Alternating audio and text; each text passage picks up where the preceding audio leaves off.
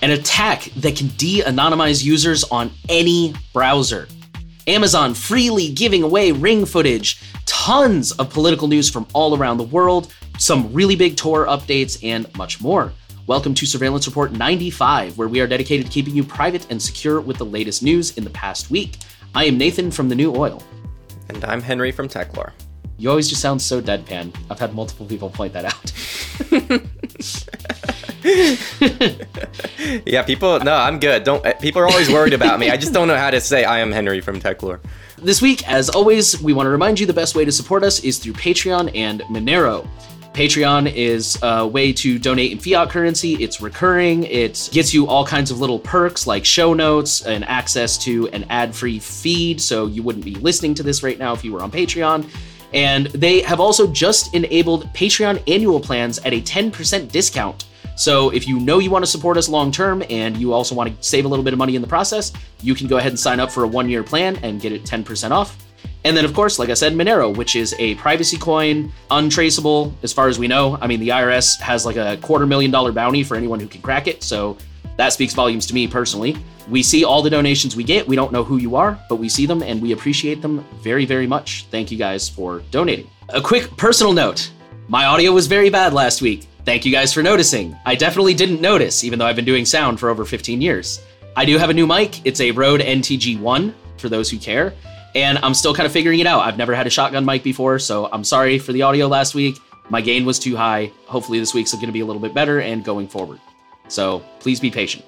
All right, with that, let's launch into our highlight story. We're going to start off with a new attack that can unmask anonymous users on any major browser. So the attack works by analyzing, quote, subtle features of a potential target's browser activity to determine if you are logged into other accounts like YouTube, Dropbox, Twitter, Facebook, TikTok, etc. It works on every major browser, including the Tor browser, and it can be used to create an identifiable point where they can then track you across the web. Researchers say that the attack is actually relatively simple to carry out, and they have released an extension that will protect against it for Chrome and Firefox, but it may impact performance.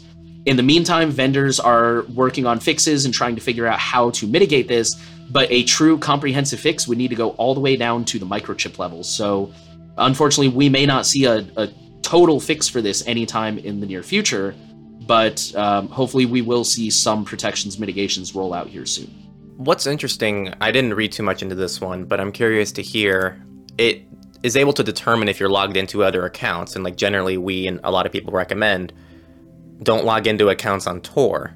So I'm wondering if it is a cross-browser issue where it can tell that like, oh, Firefox, separate from Tor, is logged into these accounts. It doesn't sound like it is, though. It's all just within the same browser. So maybe the advice of like separating browsers is still very, very good. I think you're right, because that was a literal quote, subtle features of a potential target's browser activity. And yeah, at least the way it was worded, it made it sound like it was all within the same browser. So like if I log into YouTube and then open a new tab and go to this malicious website. That was a part I left out that I should have added. It works by they have to set up a malicious website and like get you from there. So that applies too, is to be careful the websites you visit, as always. That's an important detail right there that we should have. So I'm glad that came up. Completely forgot to add that. Cool. We're not trying to scare all of you. Yeah, at this point in time, I don't think there's any evidence that this has been used in the wild, although, now it's out there, so it might be. So as always, be careful the links you click. We recommend don't save your browser history, don't stay logged into things, but yeah. And separate browser usage too. Like use Tor for things that need to be anonymized, have a personal browser for your accounts, and go from there. The more compartmentalization, the better. But that's just always good advice for everything. All right, data breaches. Mangatoon data breach exposes data from 23 million accounts. This is a comic reading platform, including Android and iOS applications, and it resulted from an unsecured Elasticsearch database. That's a weird way of saying AW. No, normally it's AWS buckets, so. So it's an Elasticsearch database. The password was password. So there you go, if that speaks volumes to Mangatoon's security approach to things. This took place in May, and it exposed names, email addresses, genders, social media account identities, authentication tokens from social logins, and salted MD5 password hashes. And they were using MD5. So the company did not respond to Troy Hunt, who's the person who discovered this. The company did change the password, so they did the bare minimum, but they never notified customers, so not good. Just a quick correction. Someone else discovered it, but yeah, they turned it over to Have I Been Pwned, and Troy Hunt tried to reach out to the company, and they never responded. So didn't respond to the original hacker either. Yeah, that's a green flag. Our next story comes from Virginia, where more than 4,000 individuals' medical data was left exposed for 16 years. This came from the Virginia Commonwealth University Health System.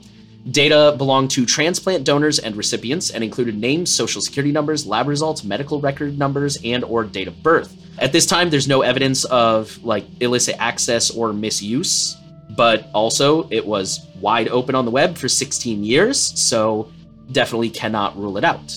Just a reminder that for some reason HIPAA is the only privacy regulation we have on a federal level as of right now. So people care about health privacy, but when their medical data is exposed in this way, we just don't see the same reaction for some reason. But this exposes a lot about people's personal health, so it's a big deal. Up next, Elden Ring. Gaming giant Bandai Namco, I'm not a gamer, so I apologize in advance, says hackers may have stolen customer data. This happened July 3rd, and it affected the toys and hobby business in Asian regions, excluding Japan. Alpha V ransomware group has threatened to leak the data soon, and no further details on what data was stolen or how many people were affected. So this is still unfolding, and maybe next week we'll have some updates. And our last data breach is just an update. So a couple weeks ago, we talked about OpenSea, which is an NFT trading platform, and they had customer email addresses stolen by a rogue employee who worked at Customer.io, which, if I remember correctly, was the third-party email marketing service that OpenSea used. They've been investigating this, of course, and it turns out the rogue employee didn't just target OpenSea. There were 5 other customers of Customer.io who used that service that the employee targeted them as well. So this is actually worse than originally thought. And yeah, I guess just really highlights how much trust you're placing in those third-party services and rogue employees and all that stuff. With that, we will move into companies. And we're going to start off with an interesting decision from Google. It says Google Play hides app permissions in favor of developer written descriptions. So a while ago, I think it was actually only a few months ago, Google announced that they were planning to display app permission information in the Play Store, or more permission information. It was in response to Apple's privacy labels things, and they called it data safety. The deadline to comply with this is July 20th, which I think is next week. The feature is starting to roll out, and it seems to be replacing the old system. So originally, what Google was already doing was Google would automatically scan the app's functionality and then report what permissions the app needed. This new system seems to be like an honor system where the developer just says what permissions are needed. The article notes that Google already has a serious problem with enforcing their policies in the Play Store. And I also know we covered a story in the past when Apple came out with the privacy labels about how they were having a similar problem where reporters found that many apps, a significant number of apps, were lying about the privacy labels and what data was collected. So it appears Google did not learn anything from Apple's mistakes, and we're putting people on an honor system. I'm sure we all know how well that works. Yeah, that's too bad. Google Play just generally seems to have more issues than the iOS App Store. So I guess that's just a continuation of that. To continue the big tech news stories, Amazon has admitted to giving Ring camera footage to police without a warrant or consent. This was disclosed after questioning from Senator Ed Markey. This has happened 11 times this year so far. The article goes on to discuss Amazon's increasingly cozy friendship with American law enforcement, their broad definition of police, quote, emergencies, and how Ring declined to disclose details of the 11 incidents in question. Matthew Help me out. I got nothing, man. Gariglia.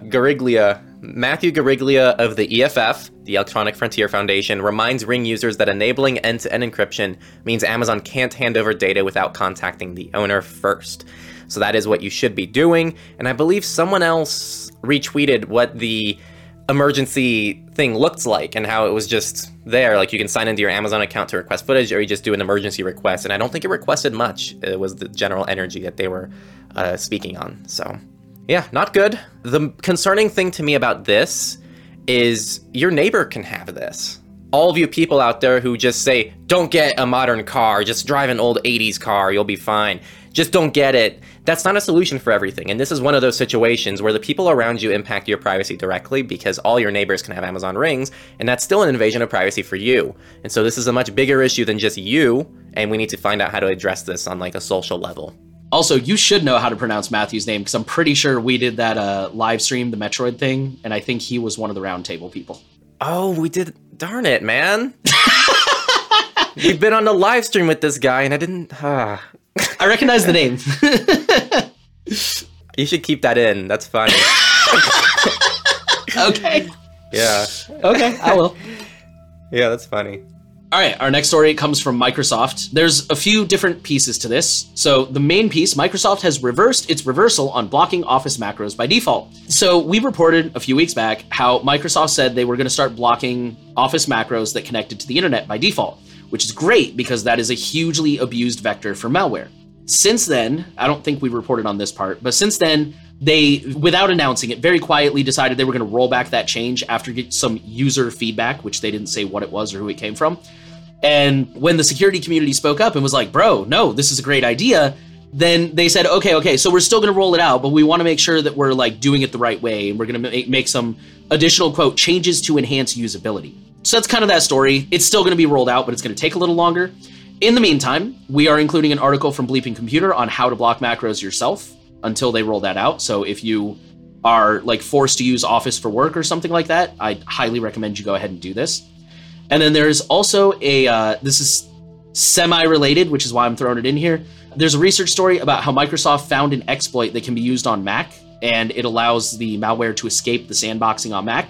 And it uses macros, which is why we need to block macros by default. Apple fixed this in May. It was with Big Sur 11.6.6, so make sure you're current and updated. You know what else Microsoft and other companies hurry to roll out?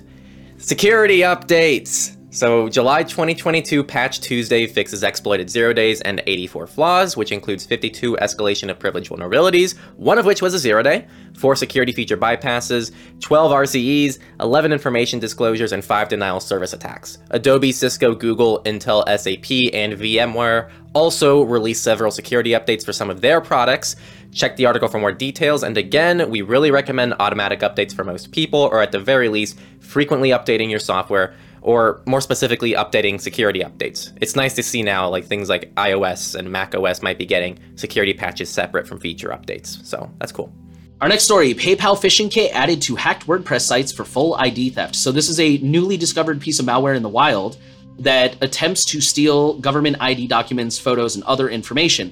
They basically compromise WordPress websites, usually via brute forcing and credential stuffing. You know, they try all the common passwords and stuff. And then if they get in, they embed this phishing kit, which, because of the way they're going about this, that makes it hard to detect. It's not like a normal attack or anything like that. And it's your basic phishing kit. It mimics a PayPal login page. This thing asks for card data, PIN, address, social security number, mother's maiden name, and then it asks you to upload ID documents to prove your identity.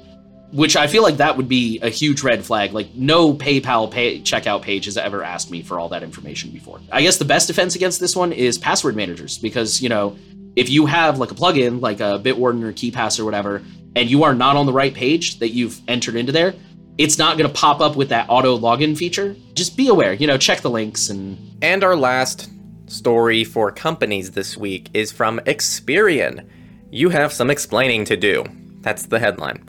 So this is an unsettling story about how 2 people got locked out of their Experian accounts because the attacker simply made a new account posing as them. So for those who don't know, when you open an Experian account, which is a credit bureau here in the US, maybe to freeze your credit, which everyone should do, they pretty much just ask for your information. And that's how you create your account. They'll ask for an email, but as long as you have things that are related to you, maybe like where you live, a previous phone number, maybe any credit history, like they'll ask you questions about yourself to create the account. So as long as someone else is able to replicate that information, they can just create a new account with a different email and then unfreeze your credits and do whatever they wanted. That guy paid for the Experian credit monitoring so that it would send him SMS 2FA when logging into a new device, and it sounds like that still didn't protect him. Well, that was after the fact. So yeah, one of the guys, like you said, like somebody made a new account, unfroze his credit, even opened like a Chase bank account, which he got closed out. And then he was like, yeah, I guess I'll pay for this credit monitoring where they'll send me a 2FA code and hopefully that'll help.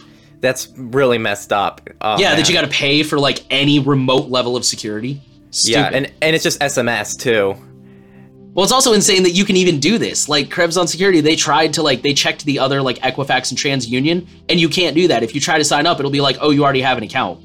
Only Experian is just like, yeah, sure, why not, bro? Oh, man. It's insane. Ugh, that's so bad. I hate these credit bureaus so much for so many different reasons. Like, security aside, but Equifax is still probably one of the worst data breaches ever.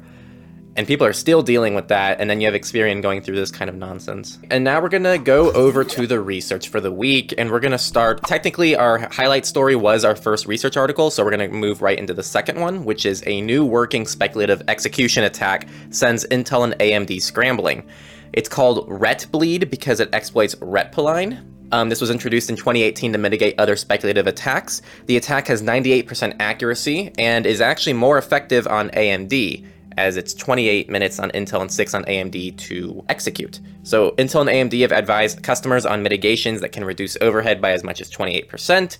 It seems to primarily affect Linux and is not being actively exploited yet as far as anyone can tell. So we'll be following this. This is not something you can do much about, but it's a good reminder Linux isn't foolproof and has valid shortcomings. All right, our next story says AI-enabled tech allows troops to see through walls. This is one of those really interesting, like, double-edged technologies. So this is the Xaver 1000, which was developed by Israel's Camaro Tech, and it uses millimeter wave radar to, quote-unquote, see through objects like fog, rain, and smoke, and now walls. An example of how this is double-edged, it's also used in self-driving cars, you know, to see through fog and rain and smoke and stuff like that. This latest model they've released. So normally it's used to detect like tanks and big stuff. It can detect small objects like human, children, animals, and even like individual body parts, positioning, sitting or standing, for example, and it can differentiate the number of people in the room. It can determine the room's general layout, like dimensions and infrastructure. And needless to say, AI is involved in a lot of this, interpreting the data that it's getting back and what it means. So, like I said, it's a double-edged thing because it's really interesting. They point out this technology could be used to, for example, a paramedic arriving at a scene, if they can see through the building, they know somebody's lying on the ground, things like that. But needless to say, this could also be used for very invasive tracking and stuff like that. Barracuda report. Almost everyone faced an industrial attack in the last year.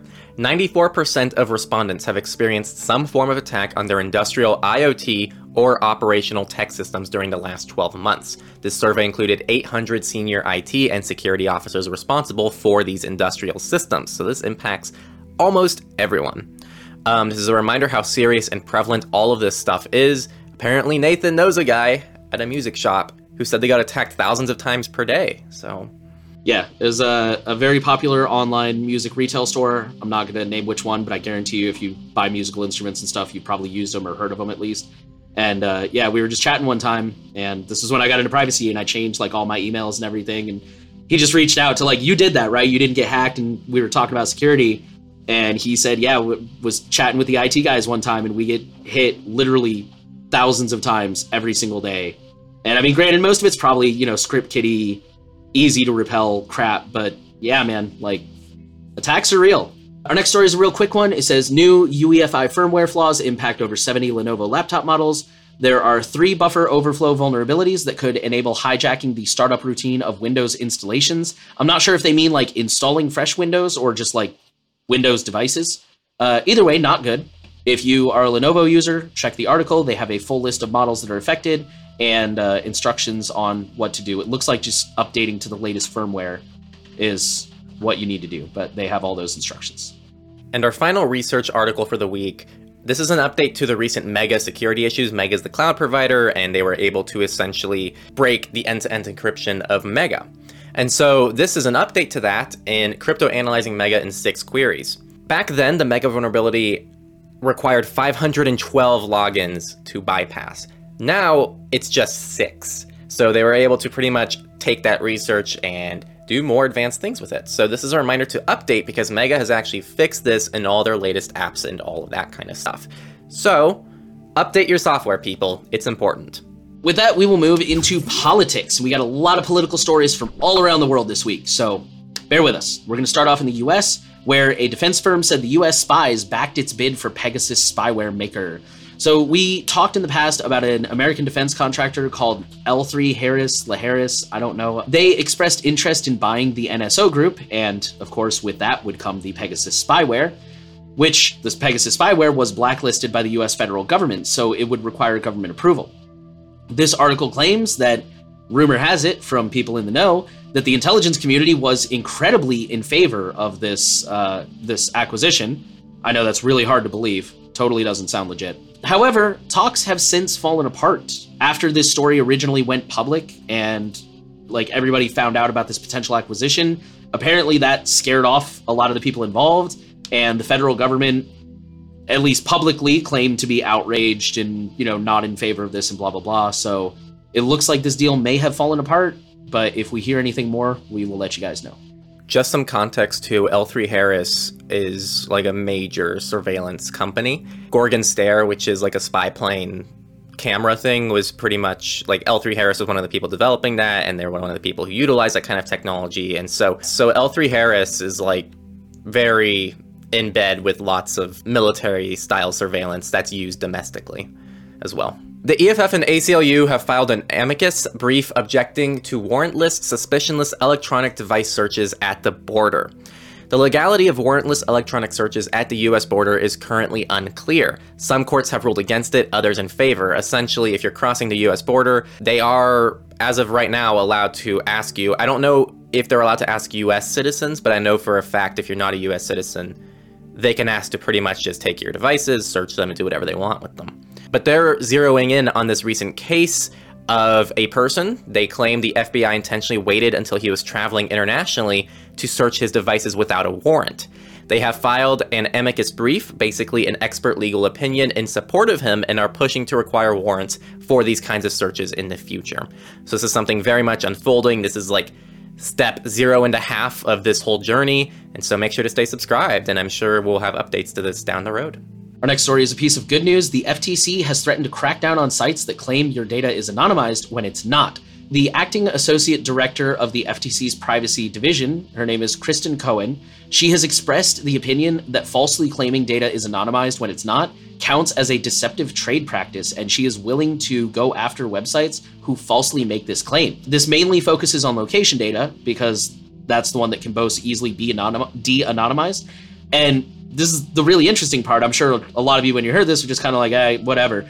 They specifically acknowledge that anonymized data can often be de-anonymized and re-identified. So this potentially opens the door. If they're serious about cracking down on these sites and going after them, we could see a lot of sites start getting hit with this. And we might start to see some change in location data collection. Maybe.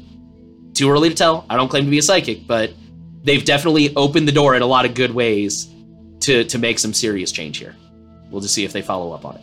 I agree. This is all really good. And it's worth mentioning, almost every major, even the big tech companies, also use this word anonymized data too. So this is something that will quite literally impact so many websites out there. And so I'm a little bit critical of it because there's no way these big tech companies are going to allow a US agency to actually control them in any meaningful way, in my opinion. But this is good. I'm glad the discussion's happening. Another victory. Another court protects the right to record the police. The title says it all. The 10th Circuit Court has ruled that private citizens have a First Amendment protected right to film police in public for the purposes of transparency. It is protected as free speech. Good win. I'm glad we're doing the bare minimum here. San Francisco police want real-time access to private surveillance cameras. This is another title kind of says it all. This vote may happen as early as Monday, July 18th. So if you're one of those people who listens the first day this comes out or the day after it comes out, you don't have a lot of time to voice your opinion, but you should if you live in the San Francisco area. So in 2019, a law was passed that limited police access to surveillance, especially without warrants. They really drilled down on that one. And from what I can tell, this proposal is just completely reversing on that. And it's completely riding on a recent crime wave. There's been a crime wave, and of course, every time there's a spike in crime, police always claim that they need more funding, more tools, more everything. Currently, police can request archive data, or they can access live streams if, quote, imminent danger of death or serious physical injury is involved. If passed, this proposal would still require the Board of Supervisors' approval before it becomes law, but it is incredibly vaguely worded. They can literally, I think it literally says they can access the live stream for ongoing felony or misdemeanor investigations, which is just literally anything. Okay, so this next story comes from Canada, where Canada is one of two countries participating in a World Economic Forum travel Digital ID pilot program. So this is called the Known Traveler Digital Identity, or KTDI. And it is an initiative that, quote, brings together a global consortium of individuals, governments, authorities, and the travel industry to enhance security in world travel. The first global collaboration of its kind, KTDI enables more secure and more seamless travel that benefits both travelers and travel industry.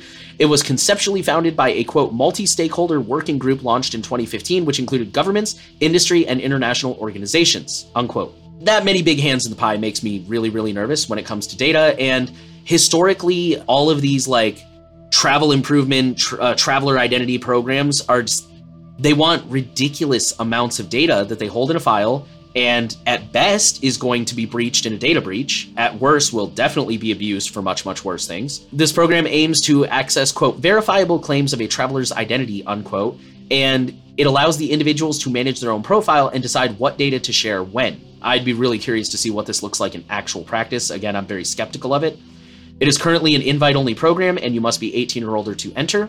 The report that this article was citing said that other solutions that have been proposed would include verifying individuals' eligibility to travel based on advanced data analytics, background checks, and data sharing. Travel is growing, and I certainly do not enjoy standing in line at the airport, but man, this is a lot of data. And like I said, even if we assume there is no malice and ulterior motives, it's still going to get hit in a data breach because apparently everybody just uses password as their password. Canada, beware, that is happening. I think the other country was Norway, by the way. I could be wrong about that. So check the article and be aware that that's happening. Really quick one, the UK's online safety bill is on pause pending a new prime minister. This is a bit of good news. The online safety bill alleges to protect children online, but critics argue it overreaches and would open the door for online censorship. We've all heard it before. It's happening all around the world, including the UK. All right, our next story is a pretty big chunk of a story. TikTok has paused their privacy policy switch in Europe after regulatory scrutiny.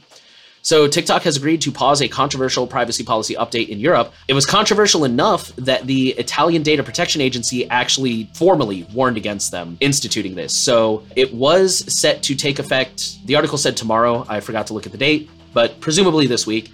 And it would have meant that the platform stopped asking users for their consent to be tracked to receive targeted advertising. So this follows a formal warning from Italy's data protection watchdog, and it mainly seems to concern how TikTok defines legitimate interest. Because according to the GDPR, if you're collecting data for a legitimate interest, then you don't have to give users the ability to opt out of it. But you also have to prove that that is a legitimate interest that is critical to your business and doesn't like unnecessarily violate their privacy. Or at least that's how I understand it. I'm not a lawyer. A related story on this note, TikTok's chief of security officer is stepping down. So this isn't necessarily related to what's going on in Europe right now, but it could also be related to the US government. There's been a lot of calls to investigate that story we discussed about how China does actually have unlimited anytime they wanted access to user data after they claimed that they didn't. TikTok claims that this resignation is not related to any of this data privacy stuff, but they also claim that Beijing doesn't have access to US user data. So, I mean, take that statement for what it's worth. Tax authorities have geolocated taxpayers through their cell phones. Why is it now legal for us to... ... That's the headline. So this is from Spain. The Spanish IRS is geo-tracking taxpayers to fight tax fraud. The excuse seems to be something about taxing big tech companies accurately. We're not really sure the context behind this, but the article points out that this seems to be blatant overreach. So maybe more information will come out about that, but there you go. Spanish IRS is invading people, but this happens here in the US and many other countries as well. Our next story comes from Greece, where the Hellenic DPA, Data Protection Agency, has fined Clearview AI with 20 million euros. According to the article, this is the highest GDPR fine that has ever been handed out by the Hellenic DPA. And it comes with the usual, they can no longer collect data from people in Greece, and all of the data they have collected needs to be deleted. So good news. I actually had the privilege of speaking to a GDPR expert who is not a lawyer the other day, and I just want to throw it out there. A lot of the time we read these articles and we're like, oh, $20 million, like, you know, these people probably wipe their butts with that kind of money. And according to this guy, like, no, some of these, I mean, there's definitely some of these fines that are just like, yeah, whatever, that was totally for show. But some of these big fines, like this $20 million, that's actually a lot of money. And apparently it does actually hit these companies where they hurt. So clearly not enough to put them under, or hopefully, because this is like the fourth or fifth one Clearview's been hit with, so maybe it'll start adding up and put them under, but it may not be enough to run them out of business. But for the record, this stuff does apparently actually hit these companies where they hurt. And then we're going to move to Myanmar, where the junta, which I believe is the government in that area, is rolling out Chinese camera surveillance systems in more cities. They have already placed these surveillance systems in at least 5 cities and now are expanding to more. The cameras have facial recognition technology and are meant to be used to, quote, maintain security and in some cases preserve civil peace, unquote. Some Beijing travelers were asked to wear COVID monitoring bracelets, which have sparked outcry. China appears to be requiring people who have come from areas where COVID cases have been confirmed to wear monitoring bracelets during their quarantine period. The bracelets monitor temperature and upload the data to a phone app they were required to download. Many have refused the bracelets due to tracking and privacy concerns. So yeah, that's kind of concerning. I can't imagine wearing a bracelet tracking everything about me. That's pretty wild. And our final political story for the week: limitations on Google output, a test for more internet restrictions in Iran. Today on social networks, users have announced that their searches with Iran's IP have been redirected to a censored space, which was pretty much safe search mode on Google. Experts say that DNS hijacking is not unprecedented in Iran, but it seems that this restriction has been applied to some ISPs, including Irancell and Asiatek, and its subsidiaries, in the Google domain itself, and users who go to Google's site for researching restricted domains arrive.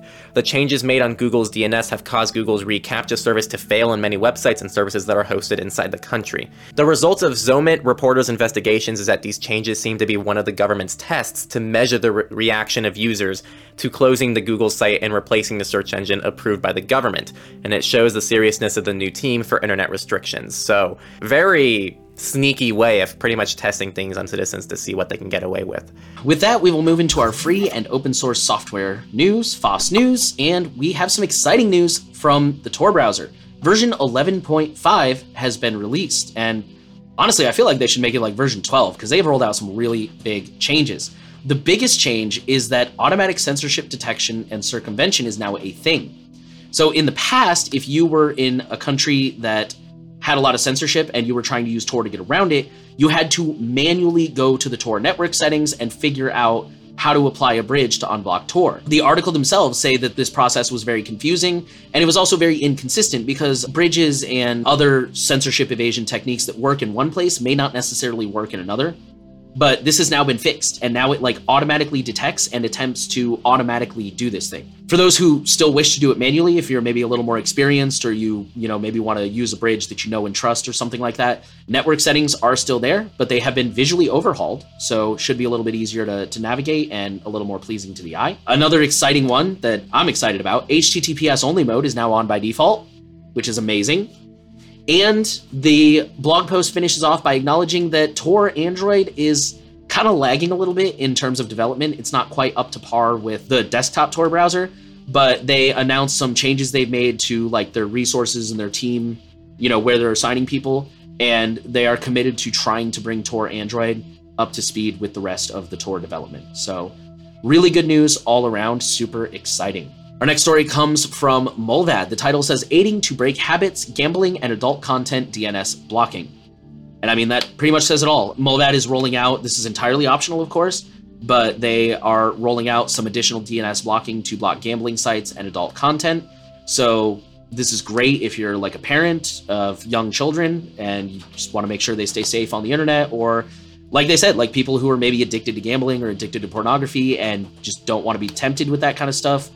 This is a really great way for you to block some of that. Matrix, the Matrix network, which is the open source federated protocol, has hit 60 million users, improving the demand for decentralized communication. They hit 64 million to be exact, based on phone home reporting to matrix.org that Synapse optionally does. It's cool to see them start to get more users, and so that's nothing but good. Finally, we'll go into our misfits. We just have one really quick story. This comes from the markup, and it says Planned Parenthood data found on another location data dashboard. So this is a company called INRIX, INRIX. They are yet another third-party location data company. For those of you who are just joining us, a lot of the time, developers will use third-party software to enable a certain functionality, or just, so they don't have to go out and reprogram this entire thing themselves.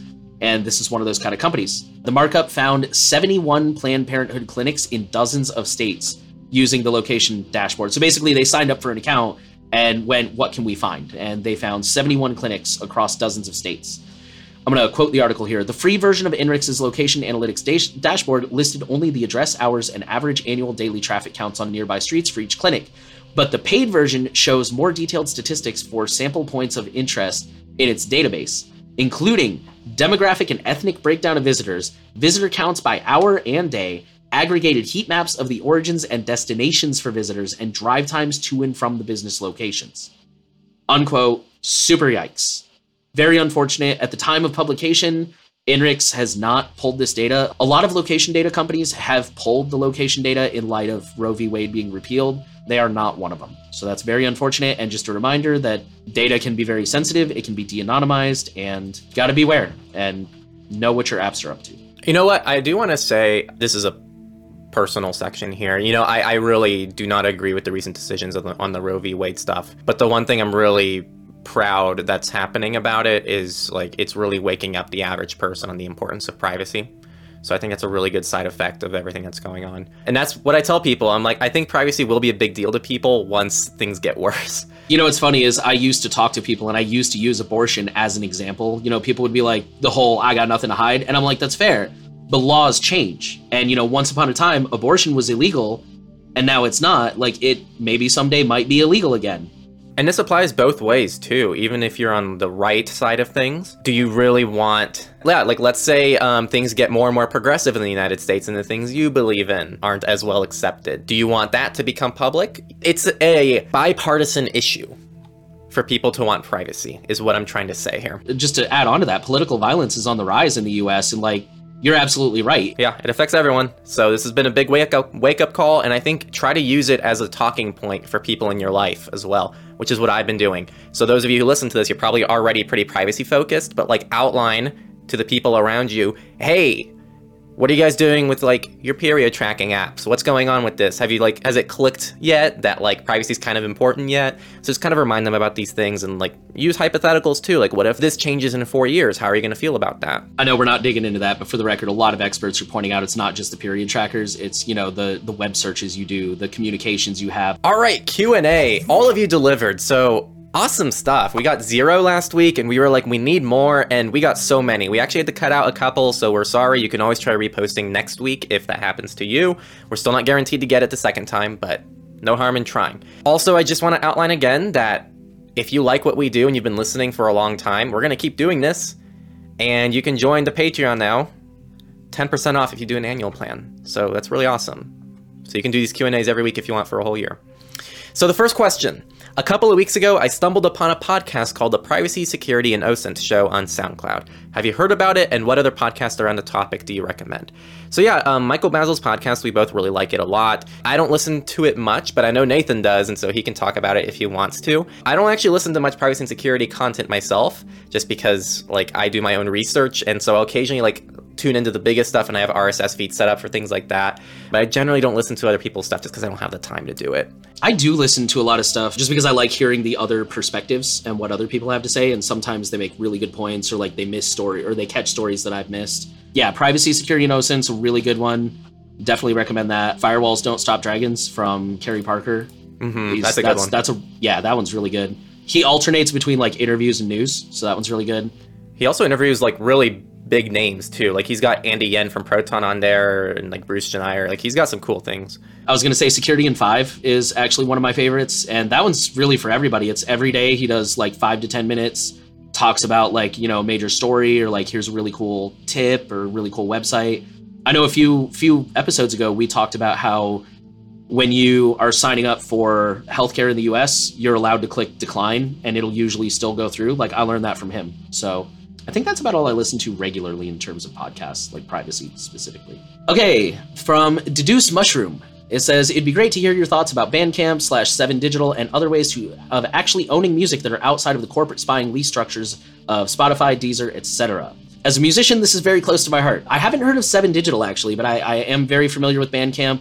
You buy it, they let you choose what format to download the music in. You download it, it's offline, you own it. The actual best way to support musicians and also maintain your privacy is a physical CD. If you go to a show and physically buy a CD, in terms of, like, the cut they get, that's by far the biggest cut. I know it's kind of getting hard these days to find, like, I don't think the last, like, 3 computers I've owned have had a CD player. I mean, that's a good way to always have a backup. Just in general, like, yeah, I agree. Like, Bandcamp's a really good one. Pretty much any service that'll let you actually download it. Because, yeah, then you're not using Spotify, you're not building that algorithm. Someone actually did ask the question that I jokingly kind of asked last week, which was, who's going to ask me what my favorite color is? And so someone asked what my favorite color is. It cycles. I go through phases with most things in my life. For the longest time growing up, it was red. And I kind of grew out of the red phase. And it's been blue for a long time. Like, I got this blue water bottle here if you're watching the video. A lot of things I get just happen to be blue. But I will tell you, dude, my ex loved green. And it kind of got me into green a little bit. So I've been liking green lately, but I still think I go back to blue a lot. So blue's the way to go. I like poppy things. I like just a little bit of color splashed around different areas. But I like most colors as long as they're poppy, honestly. So this next question's a little bit longer. I'm going to condense it here. But basically the question is, Christopher cares very much about his privacy in his personal life, but his field of work is digital marketing. So he kind of sees how the sausage is made and knows that it's not great, but also like doesn't really want to be part of that industry. And the question is, what are some other good paying job opportunities that might exist for someone with a primarily digital marketing skill set? If you're in a position where you can like go back to school and start in a new career, in that case, that's like, you know, sky's the limit, whatever you're interested in. But I will say what might exist for someone with a primarily digital marketing skill set, like, man, literally everyone needs marketing. I mean, you could try to look into working for some privacy respecting companies that you respect or like. I mean, you know, they need marketing too, but also that narrows your field. I guess that's the best I got is like everybody needs marketing. And I would just say try to find a place that shares your views on data and tries not to collect too much of it. I don't know if that exists in the digital marketing space, but that's the best I got is like, yeah, everybody's always going to need marketing. Just try to find one that aligns with your ethics, if those exist. And that's all we got for this week. There was a lot going on this week. We had that attack on browsers that can de-anonymize users, and we will definitely keep an eye on that and hopefully have some fixes soon. Amazon giving out Ring footage like candy. Probably not much of a shocker to our veteran listeners. Tons of political stories from all around the world. Sorry if we didn't get to yours. There's a lot going on. We do our best. Some really exciting tour updates, some good questions, all kinds of fun stuff. So again, we want to remind you guys, there's a couple of ways to support us. One is Monero. It's a privacy coin. We don't see who you are. We don't see any sort of transaction information that would lead back to you. And as far as we know, cannot be chain analyzed. I know some companies have made that claim, but experts are like, yeah, we don't see any proof of that. So Monero's a really good one.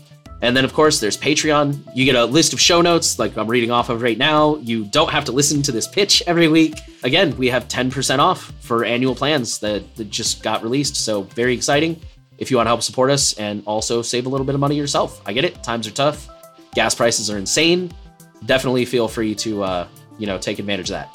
Also, I just want to throw in, like, we've been getting so much support on Patreon, too. So, like, thank you all. Like, this has grown a lot faster than we expected on the Patreon and Monero side of things. So, like, it's really cool to see, like, us actually being able to make this pretty darn consistent. So, like, thank you to all our patrons and thank you to everyone who's supporting us because it's really cool. Yeah, you're right. Thank you guys so much. The support has been incredible. We really appreciate it.